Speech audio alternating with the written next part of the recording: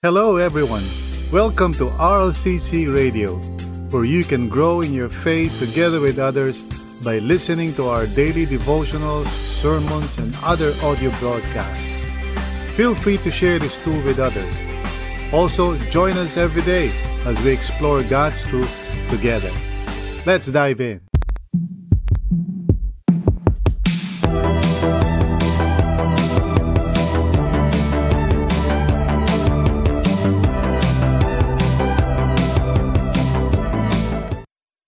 Purihin ang ating Panginoon sa gabing ito. We thank the Lord for the opportunity na muling magkasama-sama online para mag-meditate on the Word of God. And I welcome all of you dito sa ating gawain.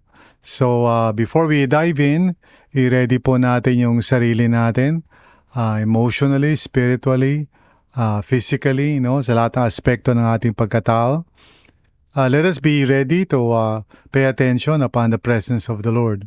So, alisin muna natin yung mga bagay that can distract us. Siguro maupo muna tayo, manahimik po tayo. At i-ready natin ang sarili natin to hear God's word for us tonight. Ang pag-uusapan po natin ay pinamagatang experiences that purify us. Mula sa Psalm 35 verses 1 to 28. Madalas hindi po tayo aware sa mga bagay that need to be transformed in us.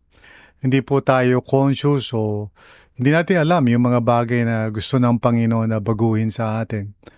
Although medyo siguro for some of us baka aware tayo ng ilang mga kakulangan o faults natin.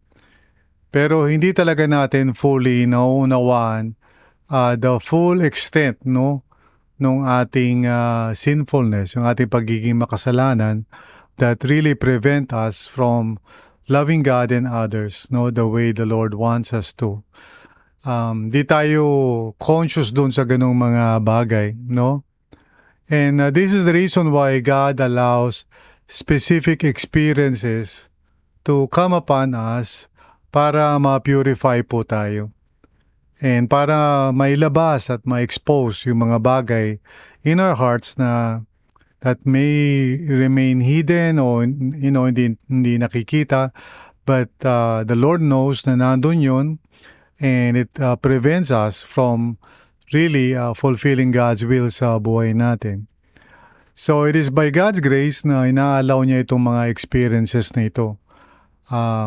Although negative itong mga bagay nito, pero may purpose siya doon.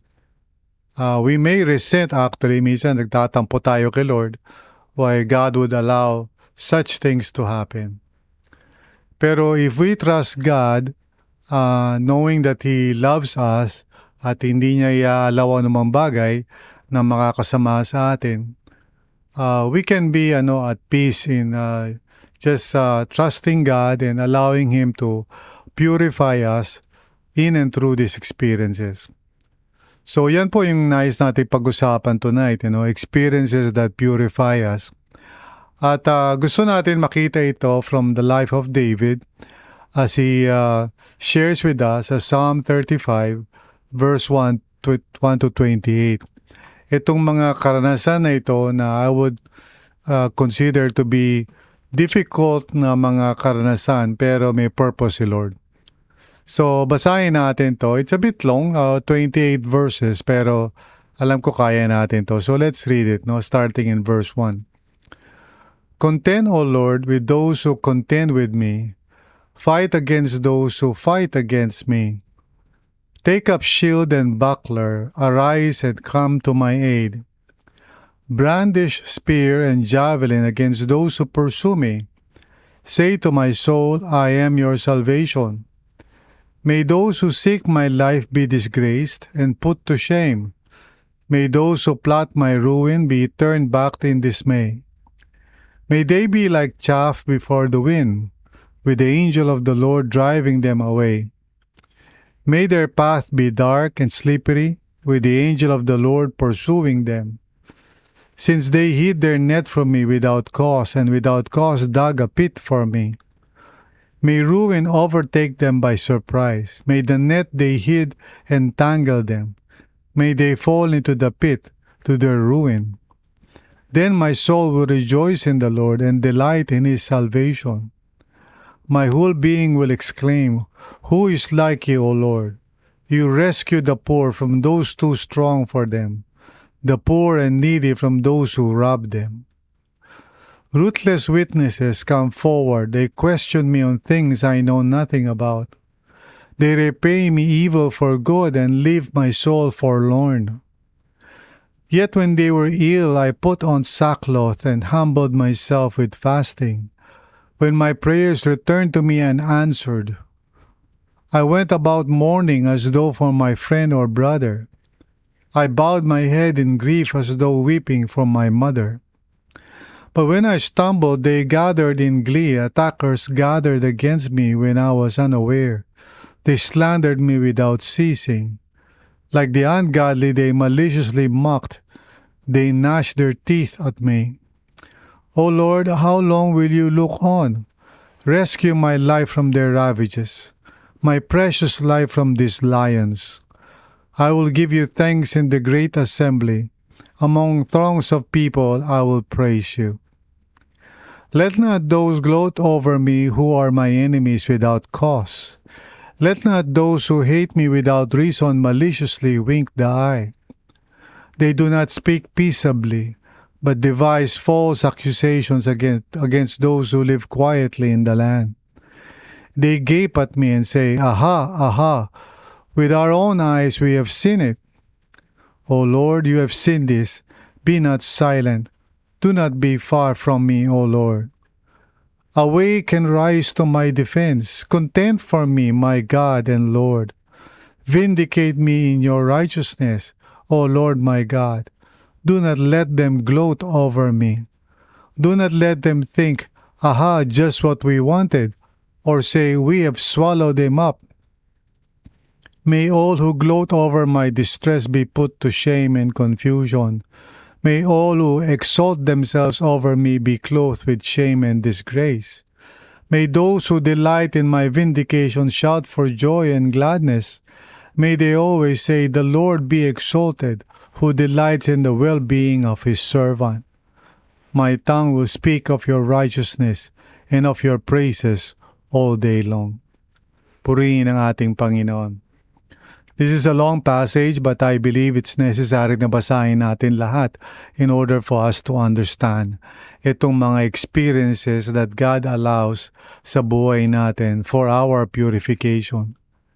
Again, hindi natin minsan maunawaan, and sometimes nagtatanong tayo kay Lord. We're wondering, "Lord, bakit mo inaalaw ito?" But the moment we understand na may purpose si Lord for allowing these experiences to come upon us in order to expose yung mga areas ng life natin na kinakailangan ng pagbabago, and so that He can redeem us, no, and save us dun sa mga aspekto na yon ng ating personalidad, ng ating pagkatao.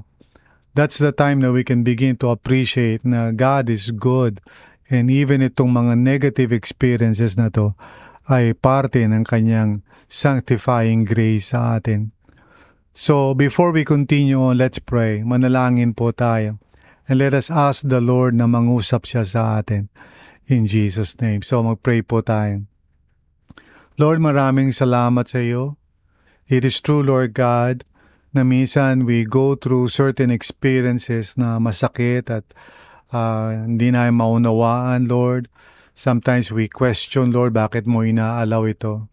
Pero Lord, tulungan niyo kami to trust in you and to understand that you love us and care for us, at wala kang inaalaw na anumang bagay na hindi makakabuti sa amin in the end. So help us, O Lord, to cooperate with your grace and to trust in you, lalo na sa mga mahihirap na sitwasyon. Lord, by your grace and mercy, tulungan niyo kami na maunawaan namin ito. Speak to us, dear Lord, by your Holy Spirit. In Jesus' name, amen and amen. So thanks be to God. Tonight, nais po nating pag-usapan yung mga experiences o karanasan na madalas dumarating sa atin, hindi natin gusto kasi masakit. Pero in fact, they are God's consolation and God's gift sa atin if we're willing to trust in Him. Of course, hindi siya ang gumagawa nito, but He permits them to happen because He knows that we need it. Kailangan natin to be purified. Most of the time, hindi natin alam yung mga issues ng life natin na kinakailangan magbago. For sure, minsan iniisip natin, siyempre nobody's perfect, di ba? May mga faults tayo, pero sa isip natin, hindi naman siguro ganun kagrabe. Yun ang madalas nagiging problema natin. We do not really understand and we are not fully aware of the extent ng sinfulness natin. Kaya nga pag may lumalabas na mga negative na characteristics sa atin, minsan nasya-shock tayo, nagugulat tayo that we have those things inside of us. So we want to talk about, what kinds of experiences purify us.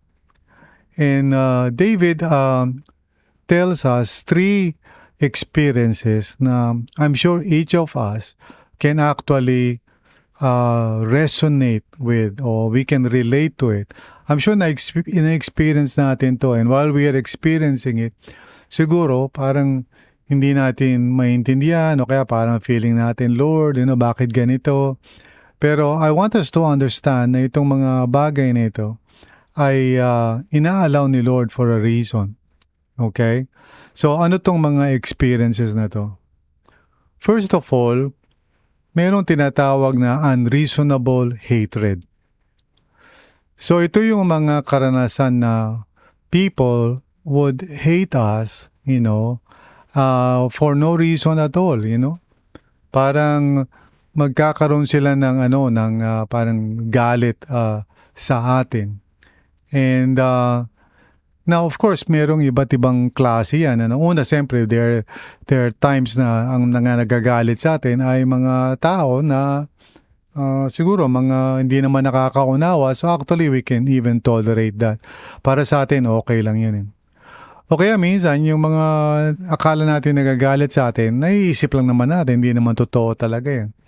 So those are parang different kinds of situations. Pero yung sinasabi ni David are real situations kung saan may mga tao na nagagalit sa kanya and he doesn't see any reason why. Ibig sabihin, wala naman siyang ginagawang masama. So he's not imagining it. Hindi yung parang na-imagine lang niya na may mga taong galit sa kanya. I know some of us are like that, di ba? Minsan may na-imagine tayo na yung may mga tao na galit sa atin. Pero in fact, na-imagine lang naman natin. Hindi naman talaga totoo yun. Okay? Now, also, siyempre, may mga pagkakataon na talaga namang may kasalanan tayo.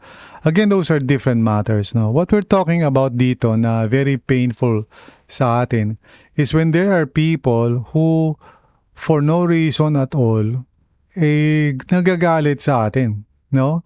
And especially kung yung mga tao na yun ay malalapit sa atin, yung bang parang kaibigan naman natin sila dati. Pero parang galit sila sa atin, no? And yung hatred nila parang unreasonable. Hindi natin mapaliwanag kung saan nagbumula o anong pinanggagalingan. I want us to read verses 1 to 10 para makita natin yung karanasan ni David in this way, no? So tingnan natin yung verses 1 to 10. Sabi ni David, "Contend, O Lord, with those who contend with me. Fight against those who fight against me." So si David is asking God, Lord, please defend me. Parang ganun yung sinasabi niya. "Take up shield and buckler, arise and come to my aid." No? So parang sundalo si Lord, parang ganun, Take up your shield and buckler. Sabi niya sa verse 3, "Brandish spear and javelin against those who pursue me. Say to my soul, I am your salvation." So humingi siya ng proteksyon, ng defense kay Lord. No, some scholars believe na this is the voice of the king who feels na parang may mga tao who's threatening war against him for no reason, So that could be the case. Pero anyway, ang mahalaga dito yung feeling ni David na parang may mga tao na galit sa kanya. And then verse 4, "May those who seek my life be disgraced and put to shame. May those who plot my ruin be turned back in dismay." So may mga tao na parang nagbabalak na, na patayin siya. And then verse 5, may they be like chaff before the wind with the angel of the Lord driving them away. So si David is calling upon the angel of the Lord.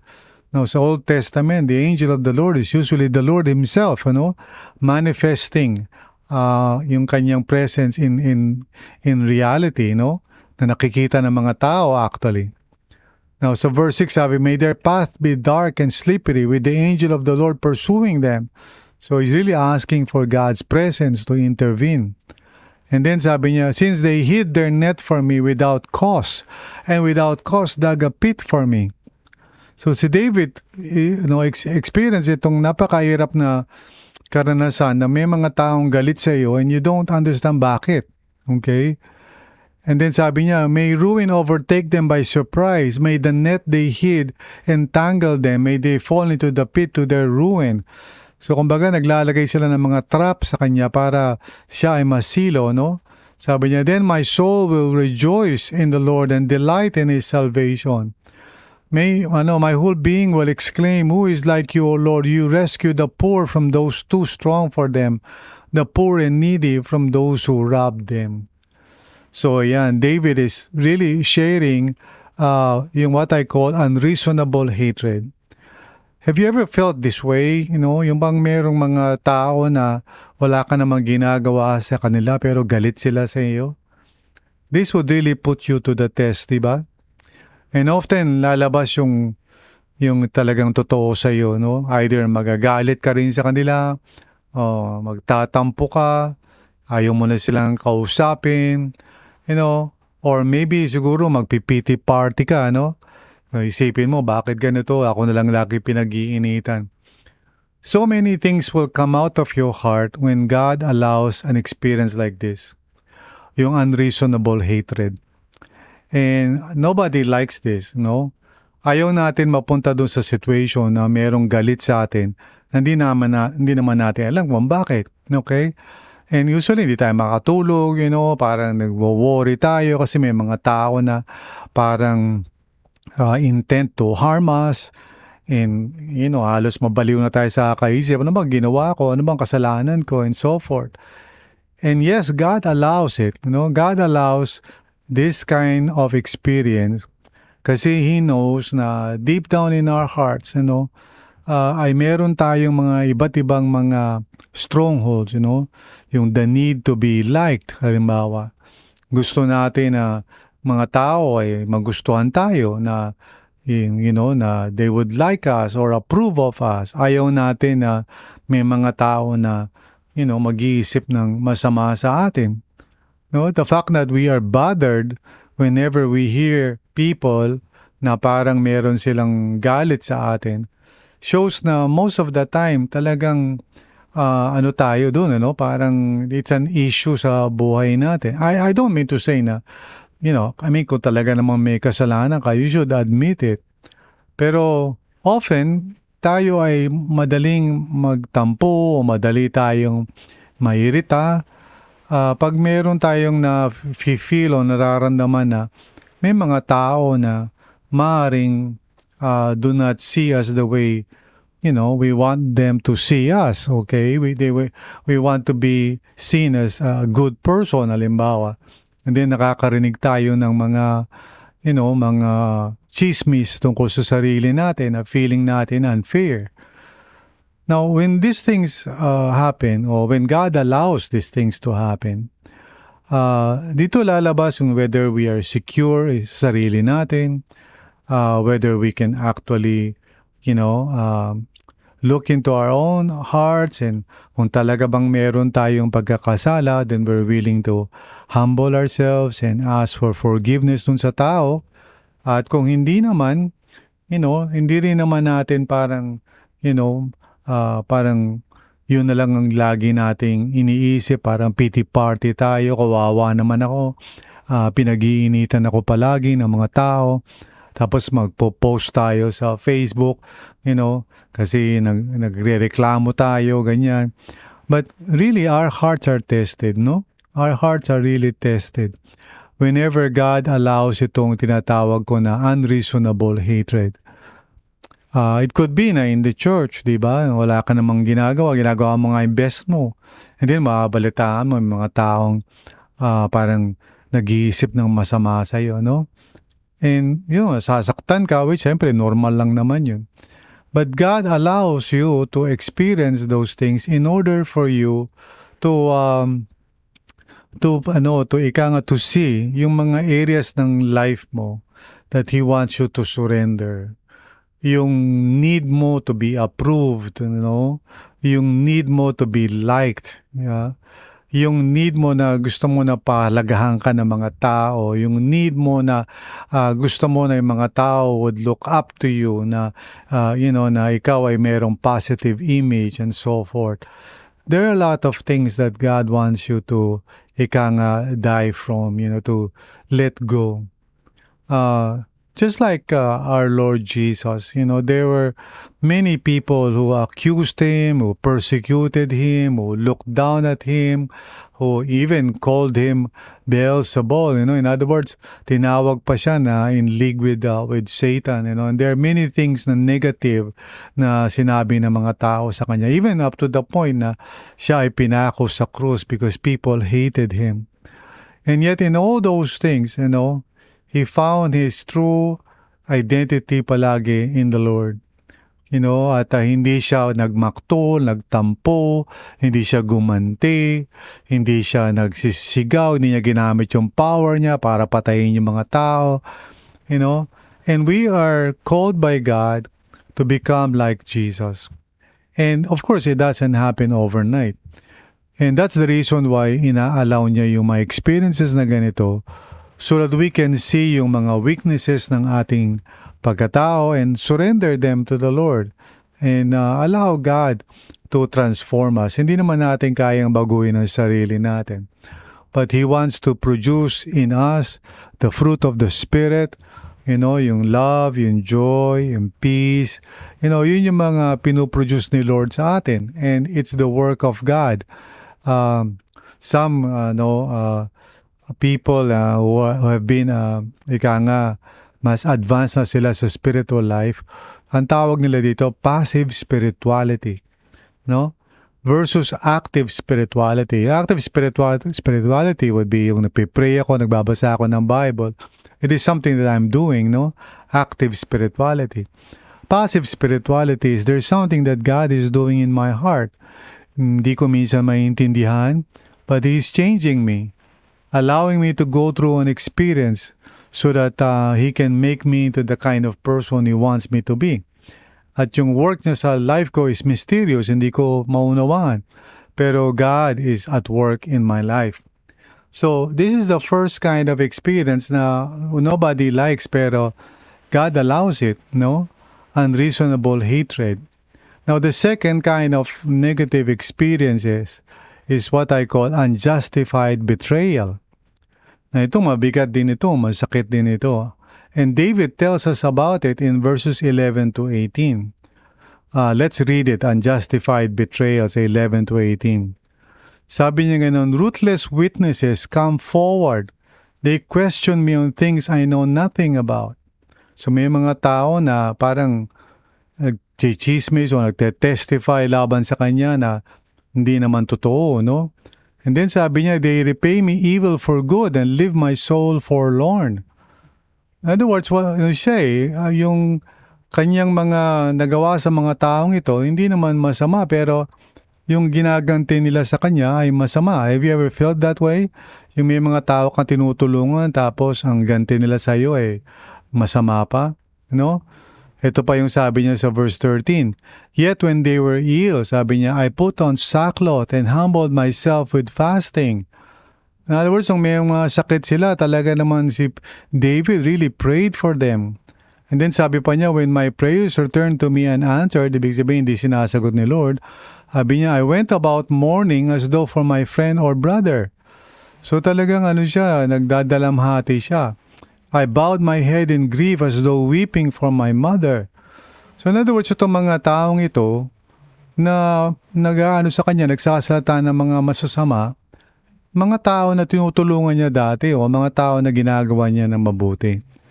Sabi sa verse 15, but when I stumbled, They gathered in glee. Attackers gathered against me when I was unaware. They slandered me without ceasing. So, sa madaling salita, itong mga taong ito, na dati-rati ginagawa ni David ng kabutihan, ngayon, ano siya, sinislander siya, sinichismis siya, no? Tinatraidor siya. Sabi sa verse 16, like the ungodly, they maliciously mocked. They gnashed their teeth at me, sabi niyang ganun. Oh Lord, how long will you look on, sabi ni David. Rescue my life from their ravages, my precious life from these lions. So feeling niya parang kakainin na siya ng buhay nitong mga leon, you know? And then finally sa verse 18, sabi niya, I will give you thanks in the great assembly. Among throngs of people, I will praise you. So umaasa siya sa Panginoon kasi mabigat yung kanyang pinagdaraanan. So, unjustified betrayal. Experience mo na ba yun na may mga tao na tinutulungan ka, may mga tao na gumagawa ka ng kabutihan sa kanila, tapos mababalitaan mo, sinisiraan ka nila, o mababalitaan mo, nagsasalita sila ng baliktad laban sa iyo, o kaya parang tinatraidor ka nila. These are your friends, sila yung mga tao tinutulungan mo dati. Why would God allow this? No? Why would God allow it? Of course, there could be many reasons. Pero minsan kasi pag tayo ay gumagawa ng mabuti, magamat hindi naman natin aaminin, pero deep down alam ni Lord na minsan naghihintay tayo ng sukli. Deep down, hindi siguro tayo aware na iniisip natin, yan, may ginawa ako mabuti sa iyo, dapat gantihan mo rin ako ng mabuti. O kaya, iniisip natin, dapat ma-appreciate mo yung ginagawa ko para sa iyo, di ba? So, there are many issues in our hearts na minsan di tayo aware. For sure, God wants us to do good sa mga tao, to help them. Pero pinopurify niya yung motive natin. Kasi minsan di tayo aware sa sarili nating layunin why we do certain things.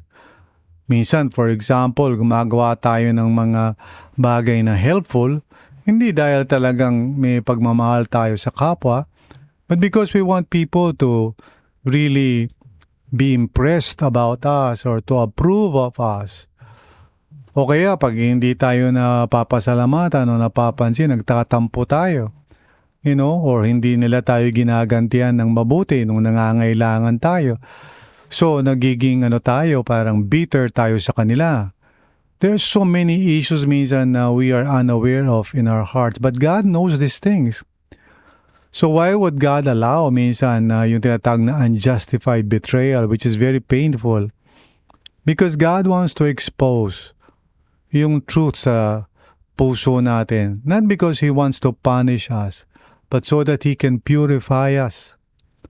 So God allows unjustified betrayal to expose yung mga sinful natin, tendencies natin that are hidden deep within, na hindi lalabas o hindi tayo aware unless something happens, like this.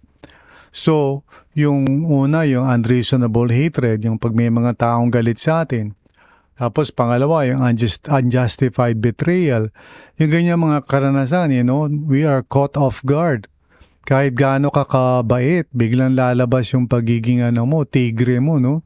Suddenly, you are a person na talagang lalabas sa bibig mo yung mga negative na bagay.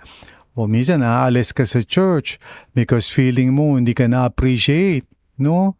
O kaya may mga tao na parang imbis na maging grateful sila, parang hindi sila grateful. Iniisip mo, pagkatapos ng lahat ng ginawa ko sa inyo, ganyan pa kayo sa akin. So, hindi mo alam yun, di ba? But those things would come out. Why? Because they're actually inside your heart. And God wants to transform you. He wants you to love, not because you are expecting others to love you, but because God loves you, and you just want to love people the way God has loved you. And whether meron ba silang isusukli, whether ma-appreciate ka ba nila, whether ikaw ba ay isipin nila o gagawa nila ng mabuti, doesn't really matter, no? Now, before we can become like that, usually there's a lot of purifying experiences, to deliver us from too much of ourselves, yung pride natin, yung self-righteousness natin. Okay? Now, there's another experience na medyo masakit talaga, which is I call unfair gloating. Unfair gloating. Ano yung unfair gloating? Gloating means yung parang masaya yung mga tao na makita ka na nangihina o nagkamali o bumaksak. Tingnan natin yung verses 19 to 28. This is another difficult experience. Sabi sa verse 19, "Let not those gloat over me who are my enemies without cause. Let not those who hate me without reason maliciously wink the eye." Yung parang kumikidlat sila o nagsisenya sila sa mata nila, no? Parang sinasabi nila, yan, buti nga. Parang gano'n, no? They do not speak peaceably, but devise false accusations against those who live quietly in the land. So ito yung mga tao na parang imbis na maawa sila dahil nagkamali ka, parang masaya pa sila. Verse 21, "They gape at me and say, 'Aha, aha, with our own eyes we have seen it.'" So kumbaga naghahanap sila ng butas para masabi na ikaw ay karapat dapat na magdusa. Sabi niya, "O Lord, you have seen this. Be not silent. Do not be far from me, O Lord." So si David nagmamakaawa sa Panginoon. Sabi niya sa verse 23, "Awake and rise to my defense. Contend for me, my God and Lord." No? So talagang feeling niya na na itong mga taong ito, mahina na nga siya, bumaksak na nga siya, parang pa sila, masaya pa sila. "Vindicate me in your righteousness, O Lord my God. Do not let them gloat over me." No? So yung gloat, yung parang natutuwa pa yung mga tao, parang sinasabi nila, buti nga nangyari sa yan. Diba how painful that is? Imaginein mo, diba? Itong mga tao na to na tinulungan ni David, pero sa moment na kanyang weakness, parang imbis na tulungan siya, parang lalo pa siyang pinababaksak. Verse 25, "Do not let them think, 'Aha, just what we wanted,' or say, 'We have swallowed him up.'" So itong mga tao daw na ito, sabi ni David, "No, Lord," sabi niya, "huwag niyong hayaan na, parang maging sila, magmalaki sila, no?" Sabi sa verse 26, "May all who gloat over my distress be put to shame and confusion. May all who exalt themselves over me be clothed with shame and disgrace."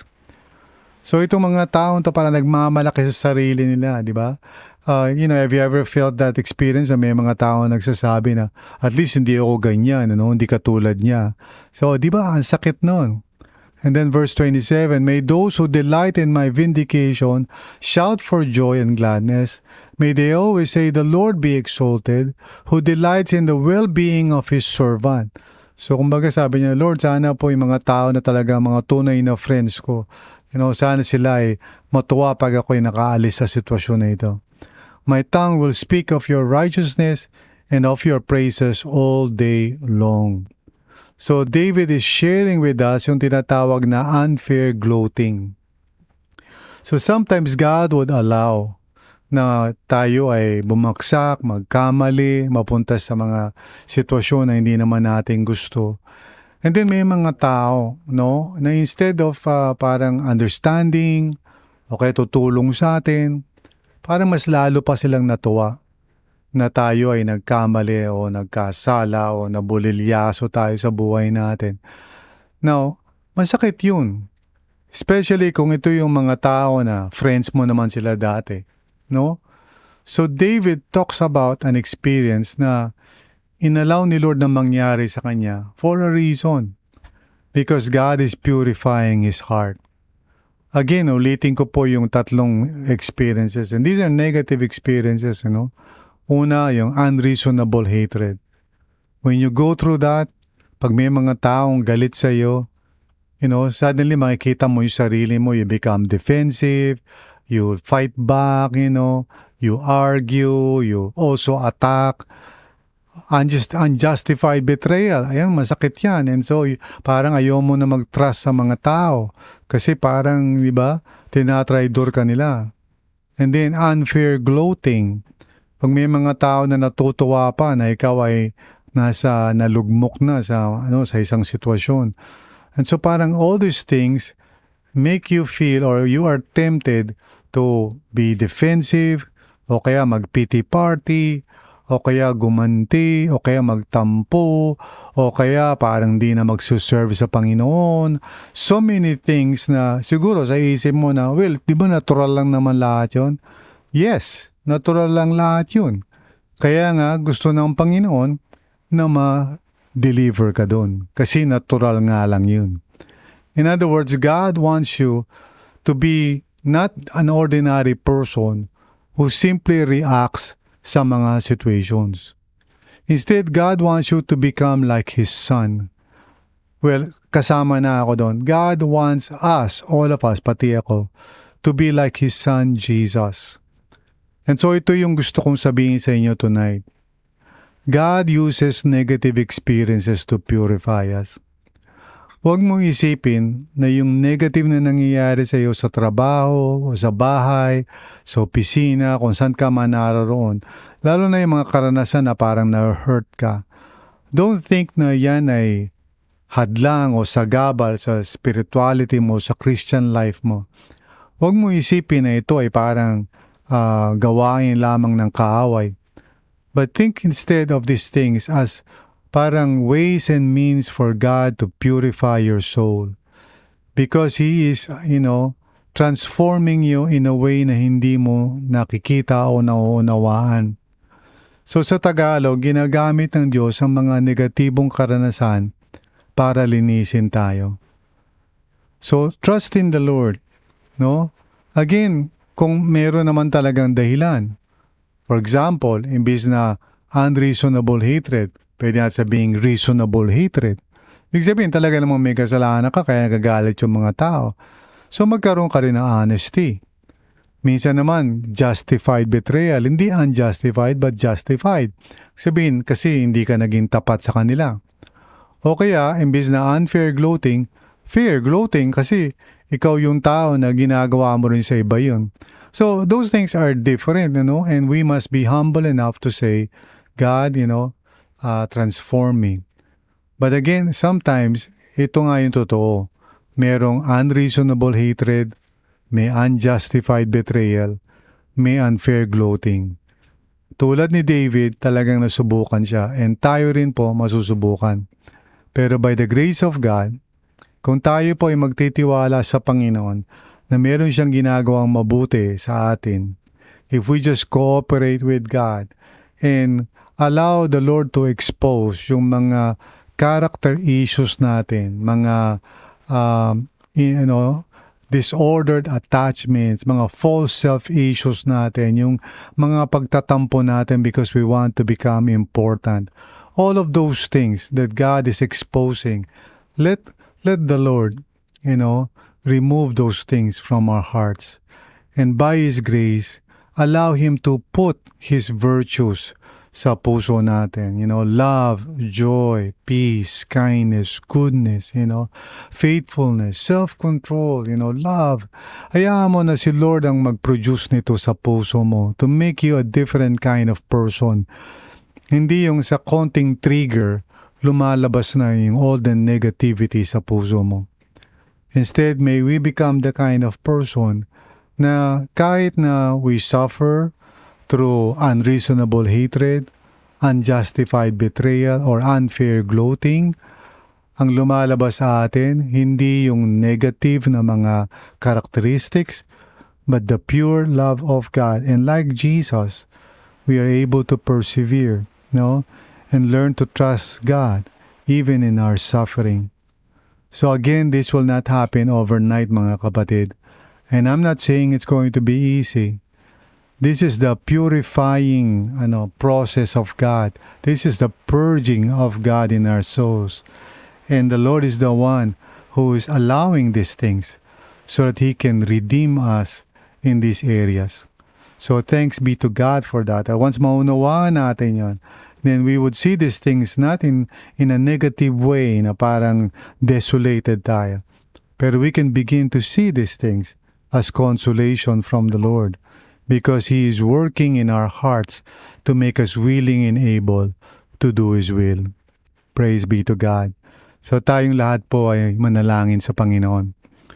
Lord, sa tulong at biyaya mo, please help us na kapag dumadaan kami sa mga negatibong karanasan, may we learn, Lord God, to just entrust ourselves to you. And in our suffering, Lord, may we learn to obey you, Panginoon, to trust in you, to entrust ourselves, and not try to parang fight these battles in the flesh, knowing na, Lord, wala namang pupuntahan yan. Help us to be transformed, O Lord, by your grace and mercy. And kung may ginagawa ka sa puso namin that we may not be aware of, help us to trust in you always, Panginoon. Maraming salamat po. In Jesus' name, amen and amen. Thank you for listening to this episode. We hope you were encouraged and edified to continue following the Lord and growing in your faith together with others. If this content helped you, consider sharing it with others. Also, if you would like to support this ministry, please visit solo.to/RLCCPHIL. That's solo.to/RLCCPHIL. See you again.